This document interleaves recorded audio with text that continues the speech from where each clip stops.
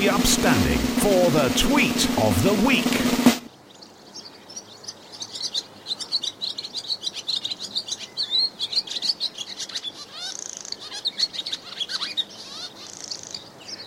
Tweet of the week is swallow. Swallows are one of the most eagerly anticipated birds to return in the spring from their winter breaks down in the south of South Africa. When you see your swallows flitting around the gardens, over fields, in and out of barns, just remember that a few weeks ago they were rubbing shoulders with elephants and giraffes, feeding on the flies attracted to the kills of lions. What fantastic little wanderers they are.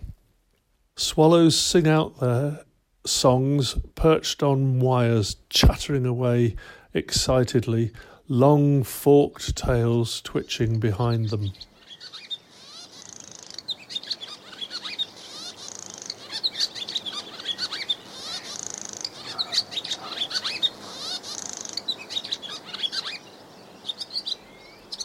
They build mud-shaped nests inside buildings, always inside.